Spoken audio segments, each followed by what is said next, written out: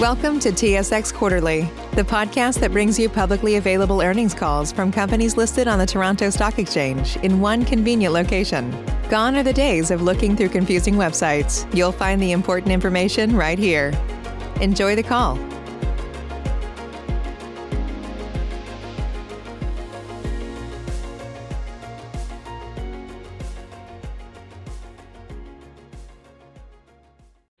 Ladies and gentlemen, thank you for standing by and welcome to the Enerflex fourth quarter and year-end 2020 results webcast.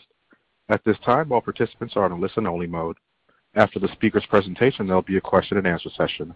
To ask a question during the session, you need to press star one on your telephone. If you require any further assistance, please press star then zero. I would now like to do today's conference call. Mr. Stefan Ali, you may begin.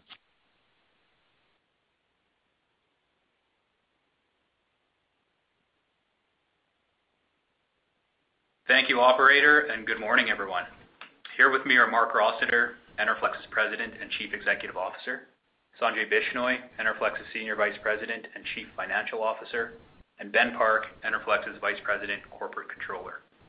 During this call, we'll be providing our financial results for the 3 months ended December 31st, 2020, a brief commentary on the performance of our 3 business segments, and a summary of our financial position. Today's discussion will include forward-looking statements regarding Enerflex's expectations for future performance and business prospects. Forward-looking information involves risks and uncertainties, and the stated expectations could differ materially from actual results or performance. For more information, please see the advisory comments within our news release, MD&A, and other regulatory filings. Approximately 1 hour following the completion of this call, a recording will be available on our website under the Investor section. During this call, unless otherwise stated, we'll be referring to the 3 months ended December 31st, 2020, compared to the same period of 2019. We'll proceed on the basis that you've all taken the opportunity to read yesterday's press release. I'll now turn the call over to Marc. Thanks, Stefan, and good morning, everyone. Despite the unprecedented volatility in energy markets in 2020, Enerflex's fourth quarter results benefited from a combination of strong project execution and minimal business disruptions, a testament to the company's employees and their commitment to health, safety, and doing the right thing. Although Engineered Systems bookings were challenged throughout the year, more positive signals began to emerge in the fourth quarter, where the combination of improving commodity prices and refreshed customer CapEx budgets led to an increase in bidding activity. Normalizing for debookings of dormant projects from prior years, fourth quarter bookings were $77 million, the highest since the first quarter of 2020. While positive, the recovery in customer spending is in its early stages, and Engineered Systems bookings will likely remain subdued through the first half of 2021, with expectations for a modest recovery later in the year. Our aftermarket services business remained resilient compared to prior downturns, despite challenges associated with operational and travel restrictions caused by the pandemic. While restrained customer spending is expected during a downturn, recovery within the services business is usually a gradual process, and we expect that dynamic to play out again. Ultimately, AMS is most impacted when production volumes decrease, but if wells are flowing, equipment must be serviced in order to run reliably. With a larger service footprint, including broader capabilities and personnel in all operating regions, Enerflex is better positioned to manage an AMS downturn in any single region. Our global asset ownership platform demonstrated its resilience in the most challenging of environments. Fourth quarter results benefited from the contributions of 3 BOOM projects that were completed in Argentina and Brazil in the third quarter, while a 4th BOOM project in the Middle East and Africa region was completed during the quarter and began generating revenue in January of 2021. In addition, we finalized 2 10-year renewals for natural gas infrastructure that were previously announced with our second quarter results. These extensions reinforce our strategic goal of generating long-term stable cash flows. In addition, despite recent energy market volatility, we continue to see demand for our gas and power infrastructure through our asset ownership model in our Rest of World segment. In addition, our U.S. contract compression fleet of over 350,000 horsepower maintained an average utilization of 82% on steady demand driven by strengthening commodity prices during the quarter. Overall, I am proud of our team's efforts and successes throughout the year to keep our assets performing and our customers happy. Enerflex's global vision is transforming natural gas to meet the world's energy needs, and we believe that natural gas has an important place in the overall energy landscape. Natural gas is the cleanest burning fossil fuel that can provide a practical reduction in global carbon emissions while synergistically supporting a global energy transition. Enerflex's focus on stabilizing cash flows to defend against the natural yet unpredictable cyclicality in commodity markets has been put to the test throughout 2020. The investments we've made in our asset ownership and AMS businesses have helped in stabilizing the company's cash flow throughout this downturn and will be an important part of our business going forward. We continue to exercise capital discipline with a focus on value creation via judicious capital allocation. Enerflex believes that maintaining efficiency through optimized operations and preserving the strength of our balance sheet will allow the company to weather this downturn and will provide a stable foundation to succeed as the industry recovers. I will now turn things over to Sanjay to review our financial results. Thanks, Mark. Fourth quarter revenue of $299 million decreased significantly versus the prior year period, due primarily to lower Engineered Systems revenue on weaker bookings throughout 2020 and reduced contributions from some major projects that were largely completed by the third quarter of 2020. This was partially offset by higher rentals revenue, primarily due to amounts recognized on the 10-year renewal mentioned by Mark, as well as contributions from recently commissioned BOOM projects in Latin America and the organic growth of our U.S. rental fleet. The accounting treatment of the renewals is a conversion of BOOM contracts to a 10-year finance lease, which results in some one-time revenue recognition, as well as recurring revenue that will be recognized over the next 10 years. Although service revenue continued to see reduced demand versus the prior year, activity appears to have stabilized. Gross margins decreased over the comparative quarter on lower revenue, but gross margin percentage improved due to increased contributions from recurring revenue product lines. Until there is a meaningful increase in Engineered Systems bookings, the company expects gross margins from Engineered Systems to decrease and margin contribution from recurring revenue to make up a larger proportion of total gross margin. SG&A was lower in the quarter, primarily driven by decreased compensation expense on reduced headcount, cost recoveries related to government assistance programs, and lower travel costs. Previously announced cost-cutting measures remain in place, including reductions in travel, marketing, and non-critical IT expenditures. Enerflex continues to manage working capital, including monetizing our receivables and realizing inventory into projects. Remaining direct material inventories will be realized into Engineered Systems projects and new contract compression units over time. These inventory items are non-perishable and can be consumed in various projects across our Engineered Systems and rental offerings. From a capital allocation perspective, we saw $10 million of capital deployed towards previously committed projects in the USA rental fleet and completion of a BOOM project in the Middle East. This project began generating revenue in January 2021. Our near-term focus is on continuing to preserve the strength of our balance sheet. We've identified several opportunities to deploy capital globally, but will continue to exercise discipline in 2021 and beyond. Growth CapEx will be limited to those opportunities that satisfy stringent investment criteria, and Enerflex has done a great job of maintaining conservative leverage throughout the cycle. We expect to generate significant free cash flow before growth capital expenditures in 2021. As a result, we expect to be able to spend $50 to $100 million in CapEx this year, with approximately $20 to $25 million being spent on maintenance CapEx and the remainder being spent on value-added growth projects. With significant liquidity on our revolver, the potential for additional harvesting of working capital, and the possibility that Engineered Systems activity could pick up, Enerflex is well positioned to consider additional growth projects beyond this level as the year unfolds.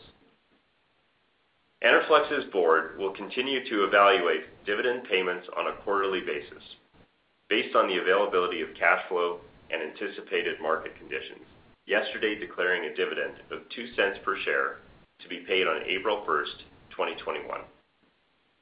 With respect to liquidity, Enerflex has $96 million in cash on hand and access to $593 million on our bank facility, which gives us the flexibility to manage the business through the current downturn and to consider organic and/or inorganic growth.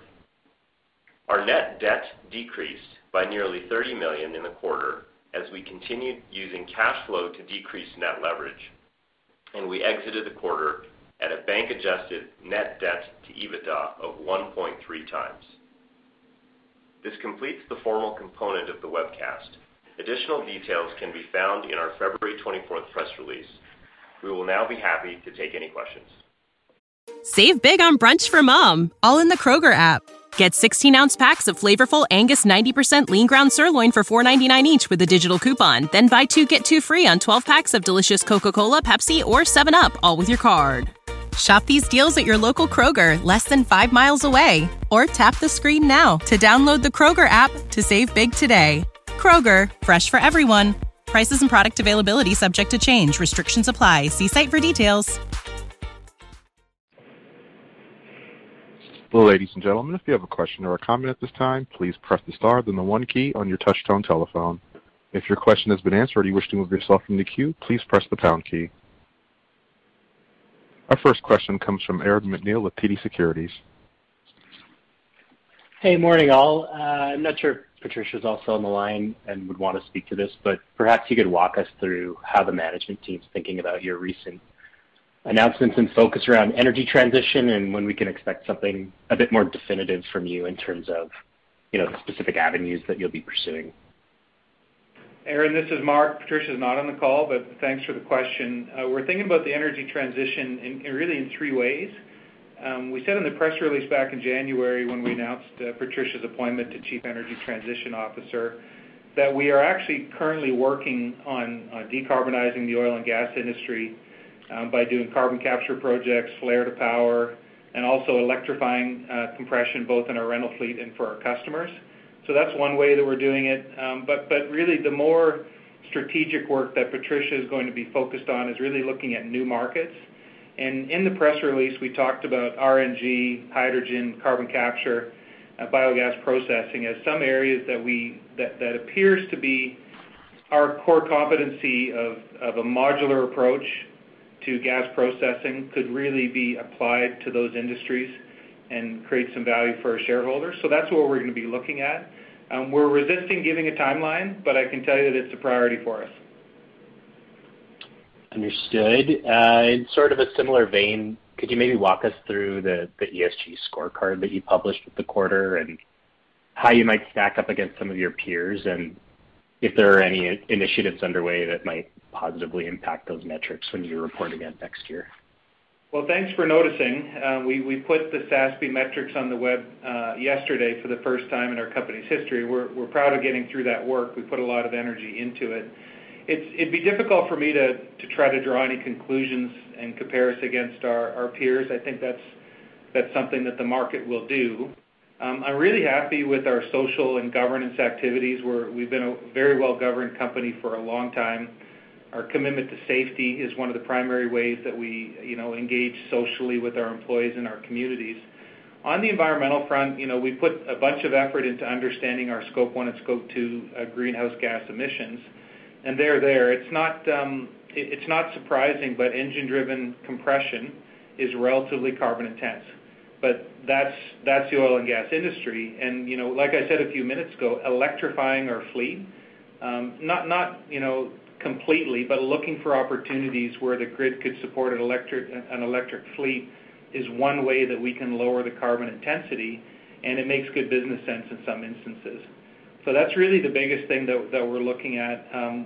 From a sustainability point of view, one of Patricia's jobs, and one of the reasons we created the position, is that we really want to differentiate our revenue streams and really start looking at deriving revenue from low-carbon industries. And that doesn't really show up in the SASB metrics as far as what our personal carbon footprint is, but that's something that we're going to be looking at really closely. Understood. And switching gears a bit, Sanjay, you spoke to the CapEx, obviously a pretty wide range. How much has the board approved at this point, and does that entirely relate to awards to date, or how are you guys thinking about that? Well, the specifics around what the board has approved, I'm not sure we'll get into that detail, but I think we announced a $35 million long-term rental project in the press release. Certainly the 20 to 25 of maintenance CapEx, you can certainly check the box on that as virtually assured. And so I think that gets you sort of to the lower end of the range. We've got some contract compression projects that we're excited about as well. So I think that'll get us towards the middle of the range in terms of what's really committed to at this point. And we continue to see some good projects and hopeful that we can convert some of them throughout the year. Okay. And then finally, as it relates to the reclassification of the BOOM project, how are you thinking about replenishing the contract compression and BOOM assets over time as some of your customers elect to move assets onto their books? Well, I guess first, just a point of clarity, that actually is still, a 10-year commitment from the customer to pay us for the exact same services that we've been providing historically on those assets. So there was certainly a component of, from an accounting perspective, bringing forward some revenue.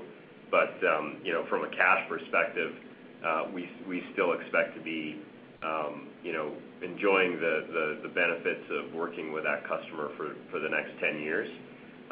It was really, I think, more of a one-off. Like, we're not seeing this as a huge trend, as people are not necessarily kind of migrating things from our balance sheet to their balance sheet. There continues to be pretty strong interest in using the Enerflex capabilities in the balance sheet to engage with us in BOOM projects and finance leases. Okay, perfect. That's all for me. I'll turn it over. Our next question comes from Keith Mackey with RBC. Hi, good morning. Thanks for taking my questions. First one is just on the new $35 million project. Just curious if you can give any more details or indication of timing of spend or when you might expect it to come online. Yeah, we do expect the CapEx to be spent predominantly in 2021, and I don't think that this project will materially impact earnings in 2021. So it should make a meaningful impact in 22, but I wouldn't expect to see a big impact in 21. Got it. Okay. And maybe just on the growth CapEx. So, given you've got some potential room for more spend, and you might have some larger projects in the hopper, or there's still decent utilization on your U.S. compression assets. Just how are you thinking about allocation for growth capital now in the context of those opportunities versus even a potential buyback or dividend increase, I should add? Yeah, good question, Keith. I think we are continuing to be conservative about putting capital out the door. We want to make sure that we're getting a healthy return on new projects that we take on. Having said that, I do think that the market is showing us some good projects. I think we're always balancing the equation of do buybacks make sense? Do dividends increases make sense? That really is an analysis that we keep pretty fresh at the company. What I can say is that we still believe that the growth projects are the best way to add value to the company. The share price has recovered quite a bit, as you're aware. I think that makes buybacks less attractive, and we feel like the best use of our dollars is to continue to grow the business. We'll continue to be pretty patient and making sure that we're getting the right level of return on the CapEx that we're putting out the door. And the other thing that I'll mention is we're constantly looking at how the market's evolving, and if we start seeing an uptick in the engineered systems business, that brings a lot more EBITDA and therefore a lot more financial capacity to the table for us to invest in future projects. So all of those are variables that we continue to look at. They're evolving throughout the year. I think calling a recovery is we feel really good about natural gas, but the timing of that recovery is really what is we think uncertain. So those are all the variables that go into that thinking. Keith, hopefully that's helpful. Yep, that is. That's all I had. Thanks very much for the color. Again, ladies and gentlemen, if you have a question or a comment at this time, please press the star, then the 1 key on your touch-tone telephone. Our next question comes from Josh Gibson with BMO Capital. Morning, all. Morning. First, I'm just wondering how the cold weather the last few weeks, specifically in Texas, has this impacted your operations, just both at your fabrication facility as well as on your compression fleet. John, thanks for the question. Our shop was shut down for 4 days last week, our manufacturing shop in Houston. Our rental fleet fared very well, and we kept a lot of that equipment running, so I wouldn't say any material impact on our assets. But our shop was shut down for 4 days, and of course, what matters to us is a lot of our people suffered last week, a lot more than just inconvenience, but there's a lot of issues they had in their home life, and we thought about them all week, but they're back at work, and the shop is operating, and we're building stuff. Okay, great. Glad to hear that. Switching gears a little bit, Shell came out with an announcement this morning that LNG Canada is an important part of their portfolio. So if we're talking about a 2025 startup, when would contract discussions around the facility start for Enerflex? I don't know what you mean by contract discussions. Just around the potential facilities for the infrastructure for LNG Canada. Oh, well, I would like to say that the knock-on impact of LNG Canada has been felt, and it's a driving force for several projects that are in our pipeline in Canada already. It's from people that are actual consortium members or people that believe their gas will find a home in the plant. So it's been a positive boost to the sentiment of gas producers and processors in the province, and I'd say a lot of projects are in the engineering phase, and I think we would hope to start getting orders on equipment, latter half of this year, early 2022, and you could trace that equipment either in whole or in part to the demand created by Shell LNG. Okay, great. That's all from me. I'll turn it back. Our next question comes from Tim Monachello with ATB Capital Markets. Hey, everyone. Couple questions from me. First one, just on rental utilization in the first quarter. Are you starting to see that move higher in the U.S.? Hey, Tim, it's Stefan speaking. So I would say that the stability that we started to see emerge coming out of Q3 or within Q3, and that carried into Q4 is consistent with what you're seeing with commodity prices, and given what we're seeing in Q1 so far, it's been a supportive environment, and provided that continues, we'd expect a gradual recovery in utilization. Okay, that's helpful. And then the second one, just on, I guess, growth capital spending. The announced boom award that you guys got, $35 million, is pretty digestible size, I would say. Smaller than some of your historical projects. That leaves you about $40 million for the rest of the year, and you mentioned, Sanjay, that if you start to see engineered systems tick back, that could grow. Now I'm just curious, has there been any larger projects that you've had to pass up, just in sort of thinking about being conservative with the balance sheet, and what's going to give you, like, what barriers internally are you looking for, or indicators that would give you comfort for larger projects? Yeah, so I'll take the turn down question first. Short answer is no. We haven't had to turn anything down. I would say in the heart of the downturn, there was one or two smaller things that we passed on. But in terms of big projects that take a long time to come together, we've been able to plan around those so far. I think, look, we're sitting with a really conservative balance sheet right now. We're 1.3 times levered relative to our bank covenants. We certainly want to maintain that. We certainly are trying to stay within cash flow. But for the right projects, I think that we can also consider, going a little bit higher on leverage, and that's certainly a consideration that we'll take into account.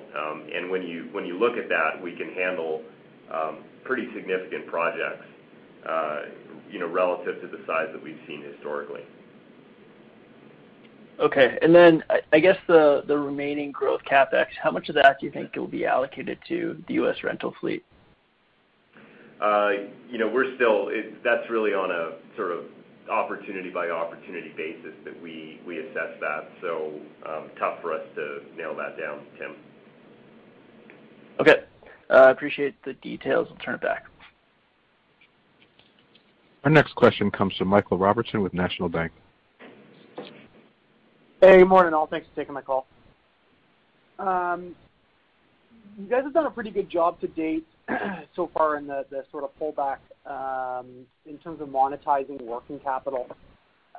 Just sort of wondering if like this has sort of changed your view on moving forward in terms of like how much how much inventory you want to carry on the balance sheet, or should we sort of be suspecting a return to what we saw pre-pandemic, I guess, as things gradually recover here? Michael, this is Mark. I'd like to say we'll be more disciplined on inventory going forward. Okay. Do you have like a level in mind, sort of like a sweet spot, or just? No, we really don't. What happened pre-pandemic was that we were at the tail end of a 4 or 5 year uptick in engineered systems business, and we got hit by the pandemic, which was largely unexpected. At the same time, we were putting quite a bit of growth capital into our rental fleet. So the working capital that increased just prior to the pandemic was really a combination of really good demand signals for engineered systems that stopped, and also a pretty aggressive growth CapEx program for our asset base, which also was slowed down quite a bit. Now, going forward, we feel that the supply chains, globally, have gotten to the point where we don't need to build up the same levels of inventory to serve our customers. And so I don't have a number or a level to tell you. I just know that minimizing working capital while making sure we can serve our customers with their products is that balancing act that we always play, and we want to be on the conservative side of it as much as we can. Got it. Switching gears, I just wanted to ask, one of your peers noted on a recent call that you're seeing some E&Ps leaning on additional compression as a method of maintaining flat production without necessarily drilling more, as a relatively cost-effective measure to maintain production. I was just wondering if you guys are seeing any of that as well. As wells decline, they'll need more compression to keep them flowing, and the number of frac crews in some of the bigger basins is going up, kind of completing those DUCs that have been out there for a while. Like Stefan said, support for our compression rental business in the U.S. has been good, and production in the U.S. has been pretty stable. So I'm not about to tell you that the easiest thing for an operator to do is add compression to keep production flat. There's a lot of things they have to do, but to the degree that they're not drilling a bunch of wells and the ones they have are declining, they'll need compression to keep those going. The dynamics they're complex to say the least, but we think compression's got a home. As long as gas demand is robust, which we think it will be for a long time. All right, that's great color. Thanks for taking my questions. We'll turn it back. And I'm not showing any further questions at this time. I'd like to turn the call back over to Mark. Thank you, operator. Since there's no further questions, I would like to once again thank you for joining us on the call. We look forward to giving you our first quarter results in May. Ladies and gentlemen, this does conclude today's presentation. You may now disconnect and have a wonderful day. Save big on brunch for mom, all in the Kroger app. Get 16-ounce packs of flavorful Angus 90% lean ground sirloin for $4.99 each with a digital coupon. Then buy 2, get 2 free on 12 packs of delicious Coca-Cola, Pepsi, or 7-Up, all with your card. Shop these deals at your local Kroger, less than 5 miles away. Or tap the screen now to download the Kroger app to save big today. Kroger, fresh for everyone. Prices and product availability subject to change. Restrictions apply. See site for details.